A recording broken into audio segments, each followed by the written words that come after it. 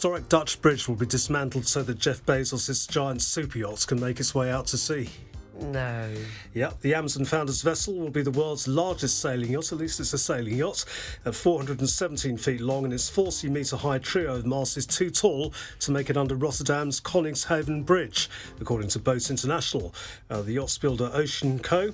have asked the city to temporarily remove the bridge, which is known as De Hef, and dates from 1878. It was last renovated in 2017, and the company and billionaire have offered to pay for the work. Marcel Wolravens, who managed the renovation projects, told RTV it was not practical to partially finish the vessel and complete construction elsewhere. If you carry out a big job somewhere, you want all your tools in that place, otherwise you have to go back and forth constantly. In addition, this is such a large project that there are hardly any locations where the work is finished. He added, from an economic perspective and maintaining employment, the municipality considers this very important. Rotterdam also has been declared the maritime capital of Europe. Shipbuilding and activity within the sector are therefore an important pillar for the municipality. As the plans look now, the preparation will take about a week.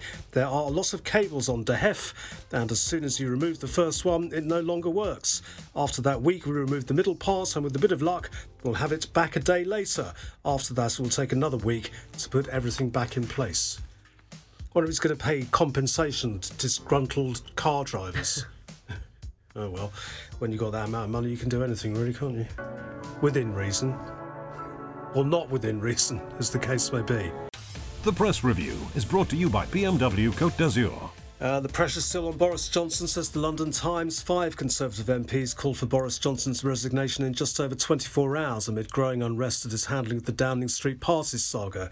A clutch of backbenchers from different generations and various rings of the party took the total number of Johnson's own MPs publicly demanding his departure to 13. Unofficial sources say that number may be as high as 20, and more may put in letters over the coming days. In this morning's Le Monde, French President Emmanuel Macron has said he might visit Russia to find a diplomatic solution to the current standoff. On Wednesday, Macron and US President Joe Biden agreed to coordinate their response to Russia's military build-up on the Ukrainian border. The allies agreed to stay in close touch in consultation with NATO, as well as other European Union members, and on a coordinated and comprehensive approach. From the Belfast Telegraph, Irish Foreign Minister Simon Coveney has warned the decision to halt Irish sea border checks would be a breach of international law. Sinn Féin, the SDLP, the Alliance, have rounded on Edwin Poots for ordering his officials to stop the agri-food checks at Northern Ireland ports from midnight last night. Jim Allister's TEV was the only party to welcome the move. And in the Figaro, domestic violence victims in France will now be notified when their former partner is to be released from jail. The move is part of measures put in place at the start of February to combat domestic abuse in France, where one woman is murdered by a man every 3 days. BBC World Service News live from London is coming up. The Press Review, brought to you by BMW, Nice Premium Motors, Buy Whenever You Can, BMW Store Monaco, and JPV Fréjus. Boost your business with the electrified range by BMW. Find all the BMW Business Drive offers at your car dealer. Time for the thrilling Thursday Pop-tastic pop quiz. Question number 1. Born on this day in 1947, Dave Davies was an English singer-songwriter and guitarist and was a member of which 4-member band? The Kinks. Correct. Question number 2. On this day in 1973, Sir Elton John started a 3-week run at number 1 in the US chart with a song which was inspired by Elton's discovery of a leading Australian band, Daddy Cool, and their hit single, Eagle Rock. Can you tell me what Elton's song was? 73. Yeah.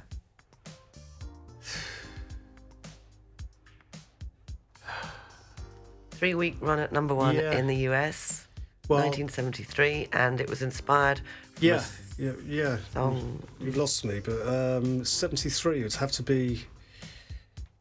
It's not Goodbye Yellow Brick Road. No, you're not listening to the end of the question. Yeah, Eagle something. Eagle Rock. Crocodile Rock. Yes, well done. And finally, on this day in 1990, for the first time ever, the UK top 3 singles featured non-British and non-American acts, with Australia's Kylie Minogue and Belgium's Technotronic. And which female Irish artist had her first UK number 1 single? Sinead O'Connor? Yeah, nothing compares to... Still prefer the Prince version, but you're in charge. He did well there. Well, you had to give me the second one, didn't you? Well... Yeah. You're not supposed to help me, you know. Okay, all right. Riviera Radio. Business. Good morning. Good morning. And there you were, trying to squeeze into your suit, couldn't get the top button of his shirt done up, and it was all a false alarm. You were ready, shoes polished, tie on, and all of a sudden you had to stay at home. Hermes tie was laid out, the extra starch was on the collar for the shirt, and I was ready for a big day in the City of London, all to be taken away from me. Unfortunately, my little boy Henry, who's 7, came home with a positive test yesterday evening, and so delayed my return back to the city, I guess, for a few days or a week or so. But we'll have to wait to see how it plays out. One thing I have to tell you is that certainly in his class, I want to say that probably a quarter of the people in his class are off with now COVID. His teacher has COVID, so going through the schools is quite dramatic. And I mean, I don't know if this is scientific, but something that you have seen is that the children bring it home, and although we're negative at the moment, one suspects over the next few days that could well change. So we will monitor the situation carefully. That's the problem with children. They're always bringing something home, aren't they? Yeah, that's true. It never stops, even when they're teenagers, people tell me. So you've got to be careful. Does that mean you've got to isolate then? We don't have to isolate, actually, but again, if we've been working from home for so long, it kind of makes sense not to rush back into the office if your children have it, I suppose. Yeah, I suppose on the plus side, that means you can hang around in your pajamas eating donuts again. There's been enough of that, quite frankly, in the past 2 years. I would love to be in the city. Not the pyjamas or the donuts, to be fair, but the shorts and the chocolate hobnobs have been a feature of the past couple of years, and I feel getting back to the office would be good all round. Dark chocolate hobnobs. No, the classic. They're not classic. Right, anyway, enough about biscuits and your son's illness. Markets, 4 straight positive sessions on Wall Street.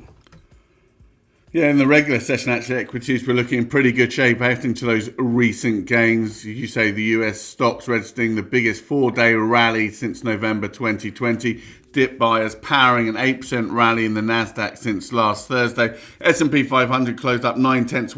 Nasdaq was up 0.5% following solid results that we spoke about from the previous day from Alphabet and from AMD. But disappointing results from Meta, which of course the owner of Facebook, spooked investors, saw its shares sinking 20% yesterday, wiping $180 billion off its market value. Spotify shares also slumping. I think they were down around about 10% on the back of its results. Huge day, of course, for markets today as they await the outcome from the interest rate decisions from the Bank of England and from the European Central Bank.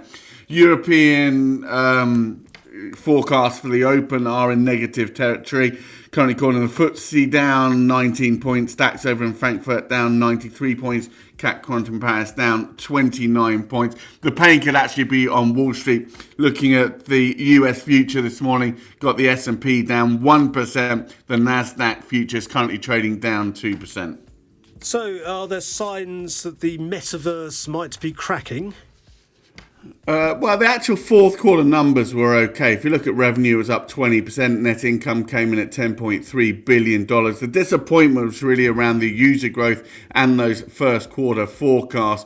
They said user additions stalled in the fourth quarter and offered a disappointing forecast for the current period in terms of user growth.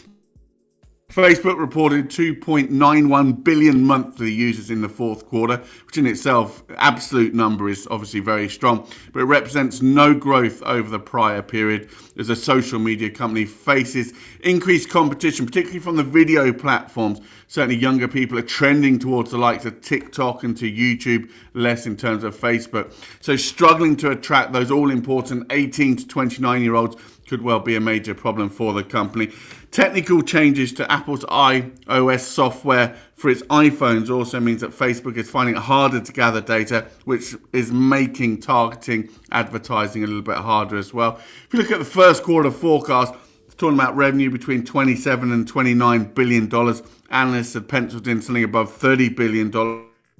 Also forecast forecasting expenditure above expectations.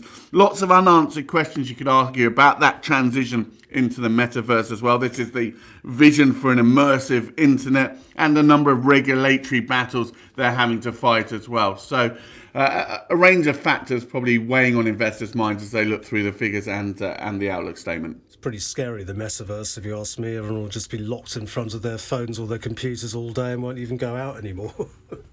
Living in a virtual world. Yeah. Never have to leave the four walls of your bedroom. But the problem is for Facebook, it's a bit like radio, actually. It's because it's not attracting younger listeners or, people signing up. I mean, my daughter tells me that I Facebook's wouldn't for say old that. people. This show is very trendy. This show hits that demographic right in the mouth. I mean, Yeah, but if you they look at love Murder on the Dance Floor, 18 to 29-year-olds. They love the stuff you're doing. I mean, those cheeky little jokes, those political satire. I mean, don't put yourself down. No, if you look at the stats, though, I mean, younger people are definitely not listening to radio in the numbers they were 20 years ago, say. And my Very daughter true. keeps telling me that Facebook's for old people, and she's on TikTok and not interested in Facebook at all. Exactly right. Talking about political satire, those letters are starting to mount up, aren't they? You're watching that very carefully. I don't know what the number. I don't know if we get a running commentary. Are we around No. 30? I don't know. I can't remember where the number. 3 broke cover yesterday, 12 have gone public, and it's estimated more than 20 have gone in, so it's only another 34 to reach the magic number of 54. Okay, but it's a two-stage process that we should remember. Yes. Number one is forcing that vote in no confidence. Number two is, is Boris Johnson losing that vote in no confidence. If memory serves me correctly, I'm certainly not a political analyst, but I seem to remember from Theresa May, even if you get the vote of no confidence, you only have to win that by one vote. Is that correct? You've got to get, It's not like a... I think it's 188 you've got to get to survive, or 180, one of those two. If he gets to that number, he but it's not like survives. the margin. I remember Margaret Thatcher's day. Was there not a margin involved there? I can't remember, but yeah. Yeah, but she was basically sort of informed by the men in grey suits that she wouldn't win the second round. So it's entirely possible that Johnson could survive and get the number he needs. But there's certainly growing opposition, especially after what he said about Keir Starmer and Jimmy Savile in the House of Commons the other day. Anyway, Bank of England interest rates 0.25% hike. You think? Yeah, we've been focusing, of course, on the Federal Reserve. That central bank focus shifts across the Atlantic, particularly to the Bank of England today, where we do indeed expect the Monetary Policy Committee to vote to hike rates by 25 basis points, 0.25%. Remember, in November, the UK economy finally surpassed its pre-pandemic level as output recovered more quickly than anticipated. The UK labour market is strong, unemployment having fallen to 4.1%. Job vacancies being a record high of 1.25 million. In addition, the service sector has bounced back. Consumers have been spending. Construction, manufacturing activity have been beating growth forecasts. But actually, the Bank of England not hiking rates because the economy is doing so well. It's that familiar story about the threat of inflation. We forecast that, if you look at December, remember, CPI hit 5.4%. That's the highest in almost 30 years. Higher fuel and food prices, rising goods costs been driving up UK inflation. We forecast that CPI will peak at 6.6% in April as Ofgem ups that price cap. We'll hear more about that today. Then easing back in the second half of the year, but still printing around 3.6% in December. The elevated inflation, labour market tightness encouraged the Bank of England to hike rates by 15 basis points in December. We look for them to back that up today with, a 0.25% increase and a further 25 basis points in May, putting the base rate at 0.75% by the middle of the year. And by then, though, we think that falling inflation, fiscal tightening, global monetary tightening should take some of the wind out of the Bank of England's tightening sails. Okay, foreign exchanges, please. Got the pound against dollar coming in at 135.5. Euro dollar coming in at 113. Going to get €1.20 for your British pound this morning. Remember the European Central Bank meeting as well. Look for an uneventful meeting. Markets will probably be focusing on what takes place in March when we get the new macro projections. Was that the sound of you trying to get the lid off a package of Krispy Kreme donuts there, was it? Krispy Kreme donuts are good. I tell you what's weird about Krispy Kreme. You buy one, it's like £500, and you buy 500 and it's like £501, isn't it? So you need a lot of friends. That is my point if you want to eat Krispy Kreme donuts in any economical fashion. Well, that's not something that you'll manage to achieve. Right, well, have a nice day off and we'll talk to you tomorrow. Have a good day. Hank Potts from Barclays. On FM and DAB Plus across the Côte d'Azur, on your phone and worldwide online.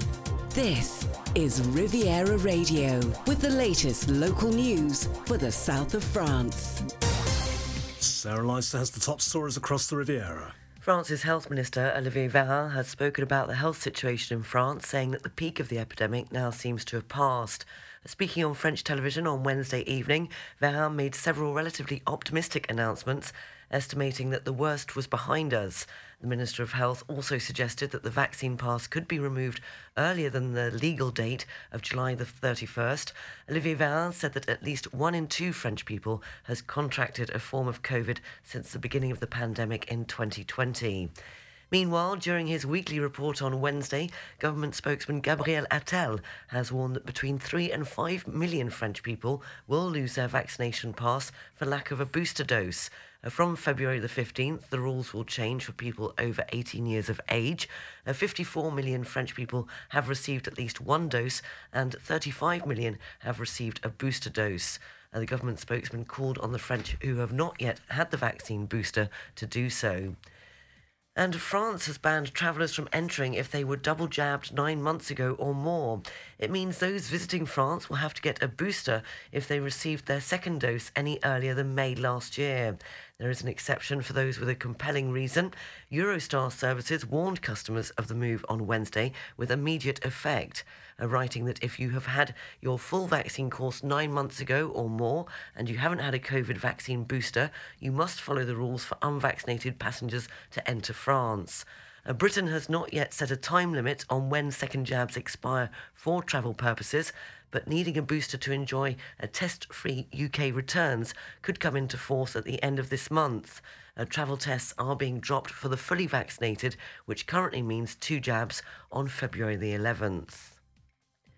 In other news this morning, following discussions, an agreement has been reached ending strike action from bin collectors in Marseille, which has lasted 15 days. Following a last meeting held on Wednesday, Marseille bin collectors obtained a salary increase of €40 brut per month. The negotiations also led to the consideration of the health situation in their working conditions with the application of the COVID clause, which allows agents during the pandemic to have time to change at home. The aim is to limit contact between bin collectors to prevent the spread of COVID. The National Rally presidential candidate Marine Le Pen will visit Toulon in the Var tomorrow to unveil her defence programme. 2 weeks after her visit to Fréjus, the candidate in the presidential election is expected to give a press conference on a boat that will sail in the harbour of Toulon. Meanwhile, French President Emmanuel Macron has cancelled his trip to Marseille. The head of state was due to attend the Forum of the Mediterranean Worlds on Monday and Tuesday of next week and was also expected to announce his candidacy for the presidential election. According to reports, Macron will now attend the forum by video conference. The City Council of Antibes is inviting students to apply for jobs for this summer season. From beach maintenance, tourist guide to security assistant, applicants have until March the 31st to come forward. The city is looking for 300 seasonal workers from May the 1st to September the 30th, depending on the activity. For more information, go to rivieradio.mc under this morning's news section. The Town Council of Valbonne is asking residents to vote to choose when the bell of the bell tower can ring. The bell has since October been muted due to repairs being carried out. The largest bookstore in France is to open its doors tomorrow, and it's located in Saint-Laurent-du-Var. Dedicated solely to books with 38,000 references, the store is just in front of the main entrance to Cap 3000. And finally, a recent study has warned that climate change is causing plants to bloom a month earlier in the United Kingdom. According to the authors of the study, if this trend continues, it will have repercussions on birds, insects, and the entire ecosystems. The researchers examined 420,000 recorded dates of first flowering for more than 400 species since the 18th century. The average date of the first blooms was about May the 12th until 1986. But since then, this date has been brought forward to April the 16th. In 2019, spring arrived 42 days earlier than the pre-1986 average. And according to researchers, this early flowering is strongly correlated with the rise in global temperatures since the 1980s. Riviera Radio, Sports News. Well, spring definitely broke out here yesterday, didn't it? It was beautiful. Goodness me. Do you think I should apply to be a tour guide in Antibes? You could try. I'm not sure how successful you'd be. This is the Blue Lady. Just waiting here for a bit. What else do you want to see? Now, the Duke's just round the corner. Football, Celtic have gone top of the Scottish Premiership after beating Rangers 3-0 in the Old Firm derby at Parkhead.